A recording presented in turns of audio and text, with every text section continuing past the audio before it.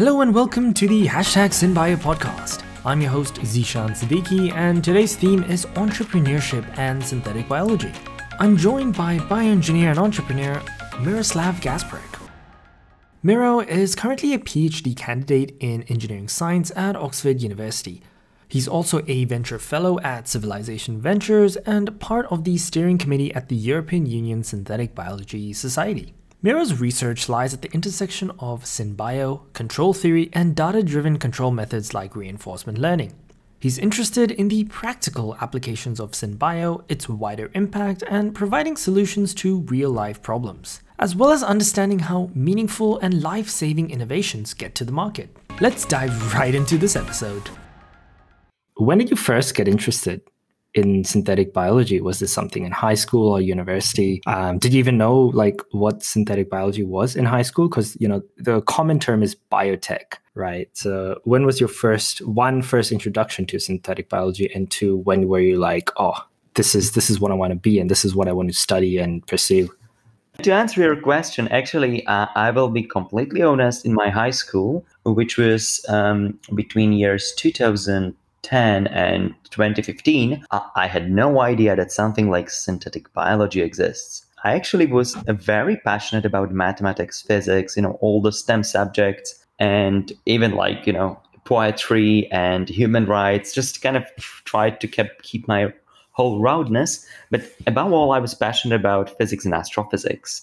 And, I went to school in a small local town. It was a bilingual school, so I got education in English, so I could really go and explore on my own. But I really focused on physics and astrophysics, and the other passion of mine was medicine. And I went to a couple of these international Olympiads on astronomy, physics, and International Young Physicist Tournament. And so everybody kind of thought that I would be naturally inclined to go and study astrophysics. But my other great passion was medicine. And I was kind of very much torn apart between natural sciences and medicine, because I always wanted to understand how the human body works and how the biology works.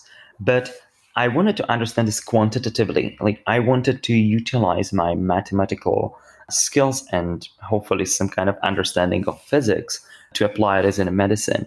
And that was the reason why I decided to study biomedical engineering at Imperial College London, which seemed to be exactly that, the cross sections of mathematics, physics, and medicine.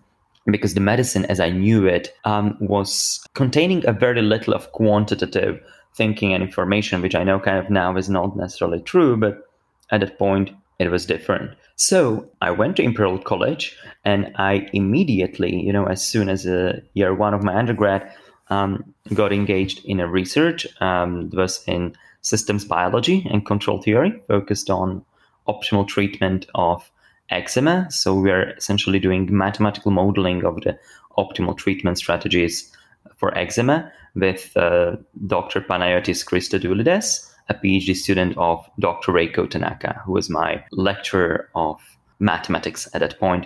And I got very interested in nonlinear dynamics and nonlinear systems and, control theory. I did a summer internship with Reiko Tanaka, and then I ended up working with her for the rest of my undergrad. But, control theory and systems biology kind of brought me from what I considered to be a descriptive utilization of the mathematics and physics. So let's try to describe the processes, perhaps optimize them a bit, towards more of this engineering thinking, which synthetic biology seemed to represent. So when I really learned about synthetic biology was in year 2 of my undergraduate studies. Apart from some wet labs in year 1 of my undergrad, I wasn't really that much interested in it. And I got learned about this in a very peculiar way. Usually it would be like you would learn about synthetic biology via some, reading about some cool discovery or like synthetic yeast. No, actually, in my case, it was like my lecturer of signals and systems course was Professor Gibar Stan from Imperial College London, one of the world's most prominent people working at the intersection of synthetic biology and control theory. he actually recommended me a book because I said like, okay, like these are linear systems, like can we do something more interesting? And he was like, you should read Biomolecular Feedback Systems from Domitilla Del Vecchio and Richard Murray, who are also the tycoons in the field. And I read a book, and it kind of actually led me to appreciation of synthetic biology, and then it all started rolling. So I actually got to the synthetic biology via mathematical modeling and systems biology, trying to apply the notion of building things rather than describing them. You did a project with Drew Endy. Now, of course, this being, an iGEM podcast, Drew is, one of the co-founders of iGEM. He's been on this podcast twice. And if you could tell us a bit about how that opportunity came about, and just briefly, what was it like working, in his lab, and what did you work on?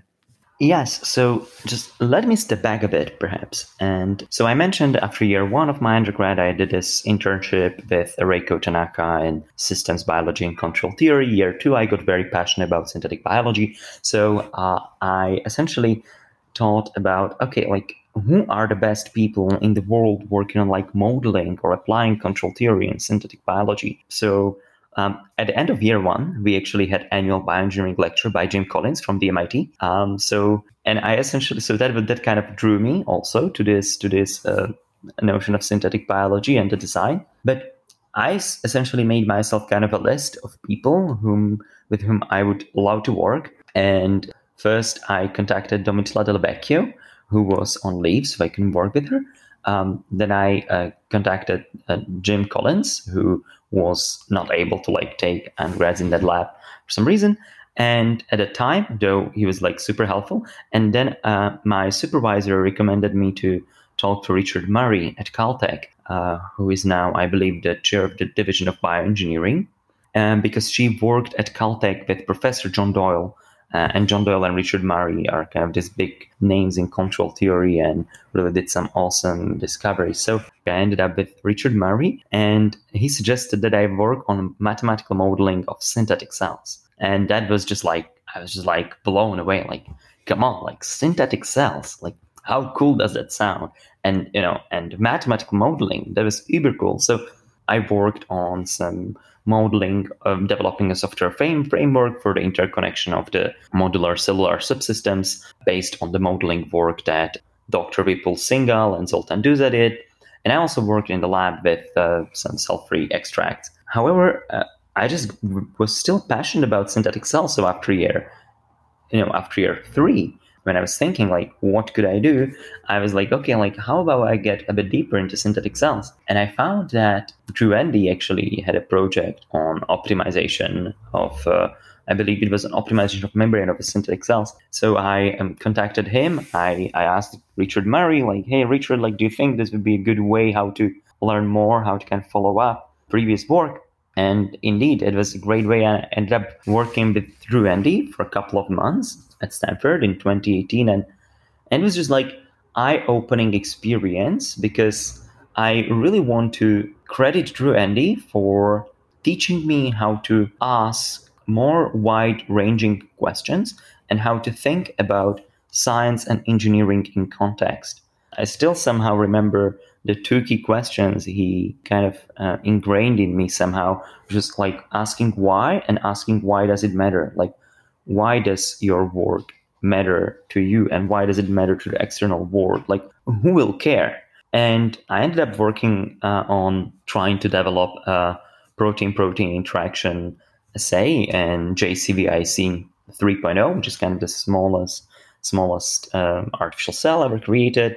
It was a great learning experience. It was very tough. It was great to experience how often in the lab things that when the thing doesn't work out in the code, you debug it, and it's kind of debugging process takes dependence on the bug in the code, but it's much faster. But if this happens in the lab, it can take a week or 2 weeks. So, and even more. So I learned a lot from Drew about kind of thinking about the science in the wider context, thinking about how, the research, how the worthwhile part of the research is just even to talking to relevant people, talking to key opinion leaders, and trying to somehow, I would say, extract the thoughts from them and to put your work into the context and to make sure that it has the maximum meaning and impact. Working with Drew was just great, and I just don't want to say like just with Drew, but other people in his lab. So if I can just give credits to Anton, John, Keisha, and especially Keone Gandel, who kind of taught me a lot of the lab skills I received. So I would say I am an eye opener. Now, you're currently enrolled in a PhD program at Oxford. Which program are you, like, what's the name of the program? And is there coursework involved as well? Or is it just you work in a lab and you have like a co-supervisor and you're working on one specific topic? Right. So just kind of continuing this story, I was determined after coming out of Drew Andy's lab, I want to do a PhD in combining mathematical modeling and synthetic biology and control theory, and hopefully maybe somehow pursue entrepreneurial interests. I guess we'll be talking a lot about this. So I really made my mind like, I just felt I don't know enough. So I need to go, and I really wanted to learn more and do more about synthetic biology. So I was searching for the groups who would be really kind of doing a heavyweight control theory, but applying this to synthetic biology. And I ended up working with Professor Antonis Papachristodoulou and Professor Harrison Steele at the Department of Engineering Science at the University of Oxford, where I'm doing DPhil in engineering science. It's funny, like DPhil is Oxford PhD, but for some reason they call it DPhil. And it's kind of classical research program, just as in the UK. So in the UK, often if you embark on such a research program, you don't have a coursework. You literally kind of jump into the project. And sometimes essentially the scholarships or the funding is structured so that you kind of work on a given, I would say, a slightly bit more prescribed research project. Well, due to my funding arrangements, I was very lucky to kind of have a chance to come up with my own, I would say, research and with my own topic. And I just want to say that the experience of working with Antonis and Harry has been really incredible. We steer the PhD much more towards computational work, and so I'm doing kind of maths and computation at the moment. Research topics I'm really passionate about are first like design and analysis of complex biomolecular feedback systems. So kind of how can we analyze and design more complex feedback systems? There has been a lot of breakthroughs done in the field by people like Richard Murray, John Doyle, Elisa Franco, Mario Di Bernardo, and especially Mustafa Kamash on kind of theory, even on the theory front. And now the question is like, how do we take these complex circuits, complex gene circuits that can work in a theory, and try to model them in the real context? So that's one kind of the research topic that I'm very passionate about. And the other research topic very passionate about is microbial communities. So kind of taking the complexity to the intercellular level, we can start thinking like, okay, why don't we have, some kind of function specialization? Why don't we have one bug performing function A, being optimized for A, bug 2, function B, but we potentially want these bugs to interact. And the question is, how do we ensure the appropriate interaction of these bugs? How do we make sure that these populations are stable? And there's just so many open practical questions with incredible practical impact. So these are kind of my current research interest. And at the top of that, I would just add that I've been working for a couple of months with Professor Megan Palmer and from Stanford within the Stanford Existential Risk Initiative. And I've been trying to look a bit deeper into issues related to risks surrounding engineered microbial communities. So thinking about biosafety, biosecurity risks, and how perhaps a clever engineering or even a policy decisions could help to mitigate these. I really love how you added the policy bit in there at the end, because, at the end of the day, the policy, the communication is as important as the science, right? It's great that you've had so many different experiences with synthetic biology from like all different angles, which is, I guess, giving you a greater appreciation of the field itself, as well as how, because, synthetic biology has the power to really combat some of the world's largest problems, right? Climate change, for example. I think one thing that I'm trying to learn right now is I understand, I have an undergrad degree in synthetic biology as well as in bioinformatics, but I've never really thought about, I've only recently started thinking about the communication aspect, but I've never thought about the policy or commercialization or even the entrepreneurship aspect. Just a very short, very short kind of thought I had, or thought or two. So first thought would be, I totally agree on the policy matters. Like it matters a lot actually, and often we can't think about engineering biology just about a closed enclave of us engineers trying to make cool things. Like we will actually need to get a buy-in of the society and politicians and everybody, and you need to make sure that despite we might think that we have great intentions and we want to do well, like not everybody might have great intentions, so we need to regulate very, very reasonably the biology as not to hamper on the other hand the progress. So policy issues are so important. And second, I just wanted to say that I think that there is a great thing about like focusing on broadening your scope and essentially building a general kind of engineering knowledge and say general mathematical knowledge, because then you're very easily able to potentially embark on the other projects. Like I had a slide tour last year working with the Slovak Department of Health and Slovak government on modeling COVID dynamics in Slovakia, essentially like how the spread would work. And it was just like, in the end, it was like dynamical systems. So like whether you're thinking about your dynamical systems in biology or like in a society, as long as you can capture something mathematically, then you'll have the skills to look deeper into that. So coming now to entrepreneurship, you were admitted to the Newton Venture Program and you're also a venture fellow for Civilization Ventures. But first, I wanted to ask you about Newton Venture Program. So, I really like their websites. If you go on their website, it says, like, if you go on the landing page, it's like training the tech investors of the future to back the companies of tomorrow. Tell us a bit about what attracted you to apply for this program. I could frame this question in a way of like, why would I be attracted to venture capital? And, I believe that the innovation is the driving force of the modern society. And this is actually the way how we improve anything we do. Via technological innovations, we can improve all the aspects. And I was really intrigued by observing how the companies are growing, how the companies come up with the innovation, how the innovative solutions are found. And it seemed to me to be clear that essentially this is very often enabled via private capital and via venture capital. And what I became fascinated by was I was thinking, okay, so I'm doing research, right? So it's kind of coming up with the new ideas, perhaps validating at a small scale. But what really stuck to me was a lecture by Professor Jimmy Moore at Imperial College London when I took medical device entrepreneurship course, when he said, validating your tech at a lab bench is not enough. You have to go validate it and then scale it so that you can sell billions of pieces to help people, because whatever you come up with, if it just stays at your lab bench, like CRISPR technology just stayed on a lab bench as a nice Nature paper, it would be super nice, intellectually stimulating and intriguing, but it would not potentially help many people and would not help to drive the capital to support other kinds of innovation. And so I got very interested in venture capital, and a Newton Venture course seemed to be exactly this kind of a course that, as someone without, a formal business background, though I took kind of business courses in a college, it was a great thing that it was mandatory for us to take courses from Imperial College Business School. I just wanted to understand much better the dynamics.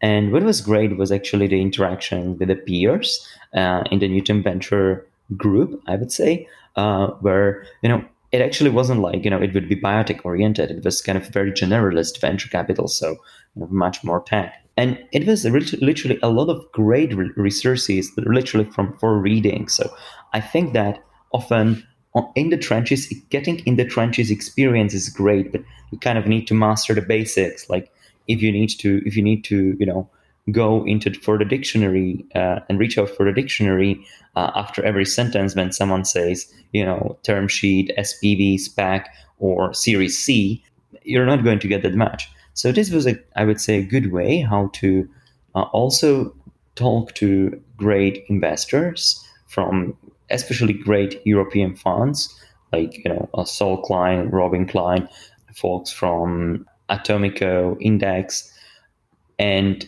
from SEC, but also from the US fund like Andreessen Horowitz or Sequoia. So this was really great and very helpful.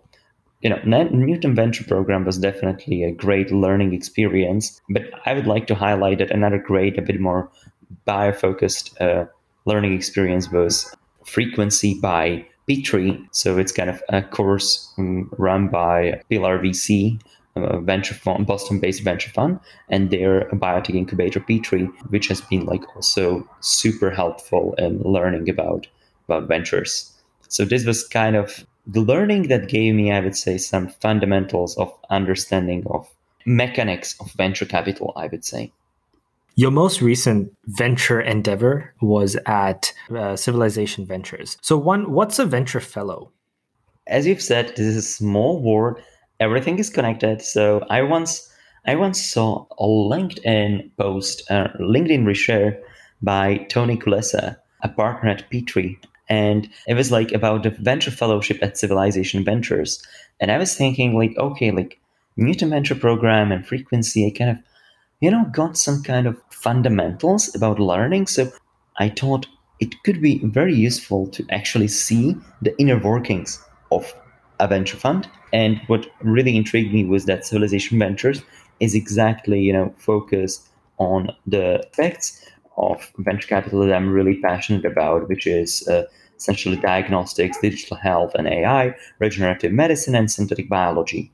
I think that the role of the venture fellow at every fund varies, but in this case, working with like Shahram Saidi Noor, general partner, and Temasab, Khan, the vice president, and Zoya Khan, the analyst, was really a couple of aspects. So first, kind of sourcing of the deals. So really thinking about whom do I know, or like with whom do I get in touch, who is working on an interesting and innovative company, especially early stage, because Civilization Ventures is focused mostly on early stage, deep tech and biotech innovations. So who is either working on an interesting early stage company where Civilization Ventures could help invest, or even like someone who is just like having an idea and trying to talk to them and see if venture capital could help accelerate the creation of the product even in early stages. So I would say venture scouting was aspect number one, and second great aspect was actually learning and doing investment memorandums. So learning, for example, how to kind of formally analyze the investment opportunity. So when you're talking to a potentially company you'd like to invest in, or that actually wants to get your investment, they would send you a pitch deck, and they would have some website, and they would have some team, and they might have some patents, papers, and all of this. And what you need to do, because like great venture funds like Civilization Ventures are getting contacted by many companies, and I would say that you have to be able to like distill all the information and decide quickly and effectively how to filter things out. And also you need to be able to persuade, say your limited partners, who are the people who don't actively decide about the investments, but they put the money into the fund, about kind of on what grounds you invest in the company. And fellowship at Civilization Ventures was absolutely great about all these aspects. So scouting, learning how to analyze investments, so bringing in investments, analyzing them, and moreover, just seeing the inner working and thinking of a great venture capitalist like Shahram. And I can just say that this was like incredibly helpful and incredibly eye-opening, I would say, in many aspects. And I can't talk about it because it's confidential, but it was just like very eye-opening, say, to see how you can do quick and effective decisions about choosing, say, which venture to go for or not to go for, kind of by high level, sometimes by maybe high level screen. And I would like to emphasize one more aspect, like this Civilization Ventures Fellowship was great because I would say teaching aspect. So it wasn't purely about us doing the work, but we had regular sessions with the GP Sharam and Vice President Temesap about insider information about how the VC fund works, how the portfolio is being structured, how the investment thesis goes, and really this kind of background understanding. And I think this is so important because you can read as much as you can, but if you don't see this from inside, you never get a full understanding. And I think it was just super great, and I'm very grateful for the opportunity to learn from Sharam and Temesab and Zoya at Civilization Ventures, and obviously from the other fellows. Now, I wanted to ask you one thing. Like looking at the top 5 synbio companies, like both private and public, they're all US based, right? I think, the US raises billions compared to the rest of the world who raises millions. So let's focus on Europe, or maybe Europe or UK in particular. Like, what do you feel are the major issues at play here relative to the US? Raising, why is it more difficult to raise capital in the early stages? Is there I guess within Europe, there's maybe more regulation, or is it something to do with just investor confidence? Because the majority of synbio companies haven't really returned on investment yet. What do you think are some issues at play? Oh, it's a topic I'm so passionate about, and Yeah. I would even. It's a broad question. Yeah, and it's not. Sure And it's there's not 50 even, different factors. Yeah, and it's not even because so I'm coming from Slovakia, which is in Central and Eastern Europe, and one topic that I see as a lifetime mission is I'm very passionate about bringing synthetic biology and uprising the biotech and deep tech sector in Eastern Europe. Because if you think that Europe is worse than the US, I guess that Eastern Europe it's even but compared to the Western Europe, it's even worse. Just this comparison. And I think that you just literally mentioned a couple of important topics there. I would say that if perhaps the most intriguing one is literally the different mindset that often even the universities or people have. So in the US, the entrepreneurship and risk taking seem to be very much encouraged. In Europe, this is not often that much of a case. So it's kind of mindset thing. Second, I would say it's kind of structural issue of say licensing and literally pursuing innovations.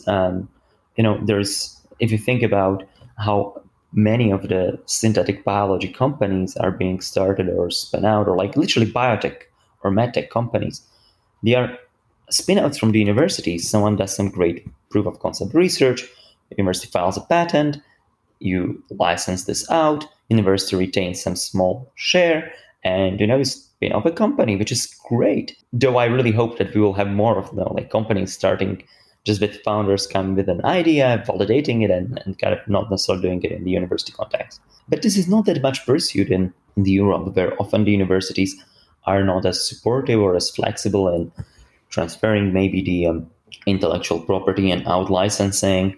Maybe tech transfer offices are sometimes more sluggish, and sometimes universities try to be, let's say, a bit greedy. So they take a huge chunk of the equity of the company, which feels great initially, but then, this yields company eventually uninvestable of it. So I would say that this is a big issue. Next, it's the funding. If we think about, these very, very large, the US funds, they are sometimes order of magnitude larger than the European funds. And the amount of capital required to build a biotech company, as we know, is just huge. I would say that this is also something that sometimes represent an obstacle.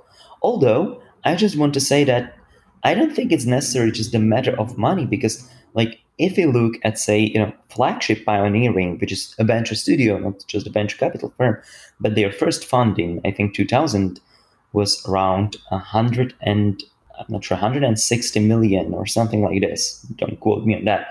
And, even in Slovakia, I think that the biggest venture fund is 150 million euros. So it's $180 million. So it's not necessarily just the fund size. I would say it's this combination of attitude towards the technological innovation and entrepreneurship, maybe some kind of regulations, And also things like, starting a company, say in the UK, is quite fast and you can do it very easily. But say getting the money into the company on a convertible note might not be that easy as getting it on some kind of safe instrument as in the US, where you have like, maybe the Delaware C Corps, where it's very easy to start and get the money in.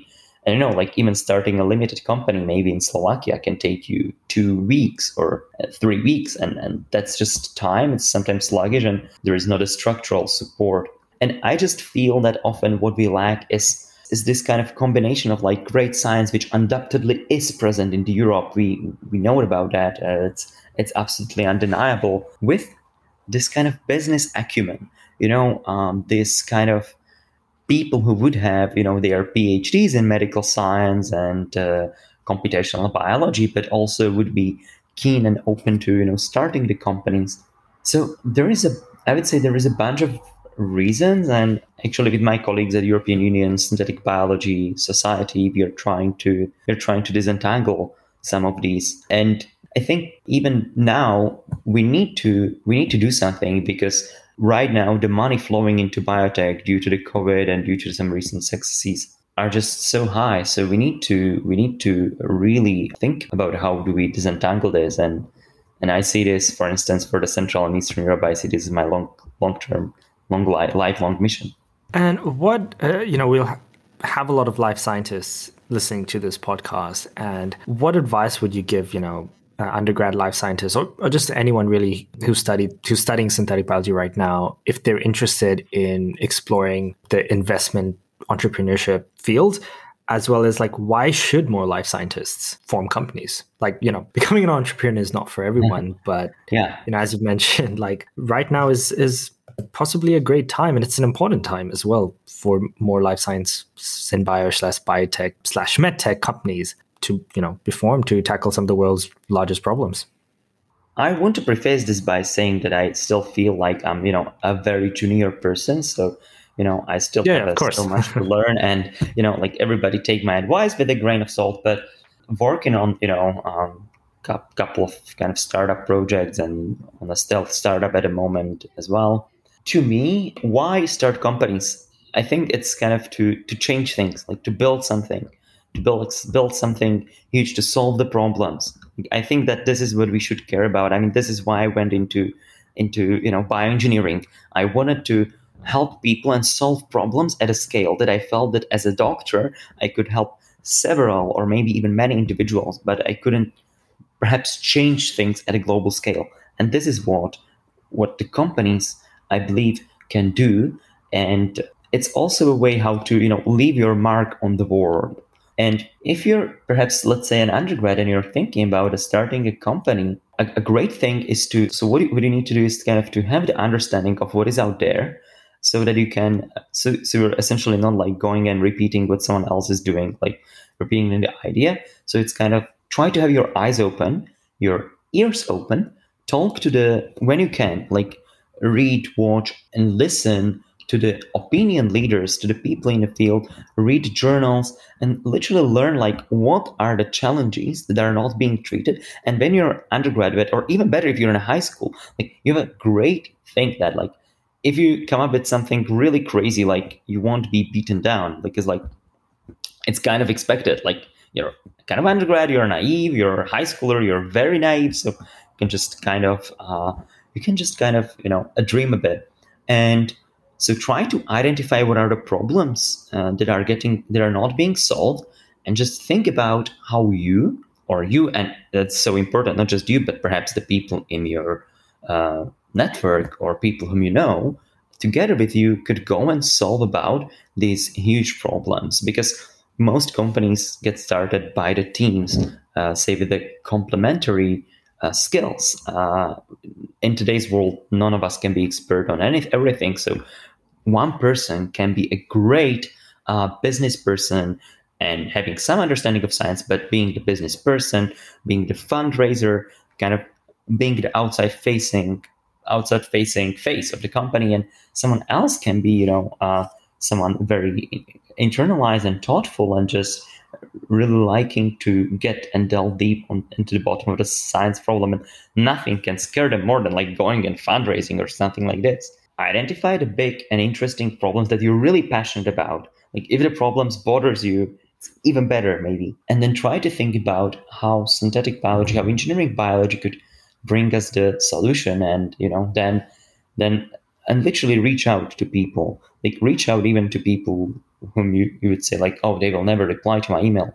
You know what, like many of them will, and many of them will love to talking to you because they just love to help. And that was my experience as well, just coming from small Slovak village, just like emailed out, reached out to many people of high seniority, and they just replied and talked to me and my colleagues, and we learned a lot eventually. So this would be my advice in summary. If you enjoyed this episode, please subscribe and share, and check out our website, igem.fm, that is igem.fm. Thanks once again for tuning in. See you at the next episode.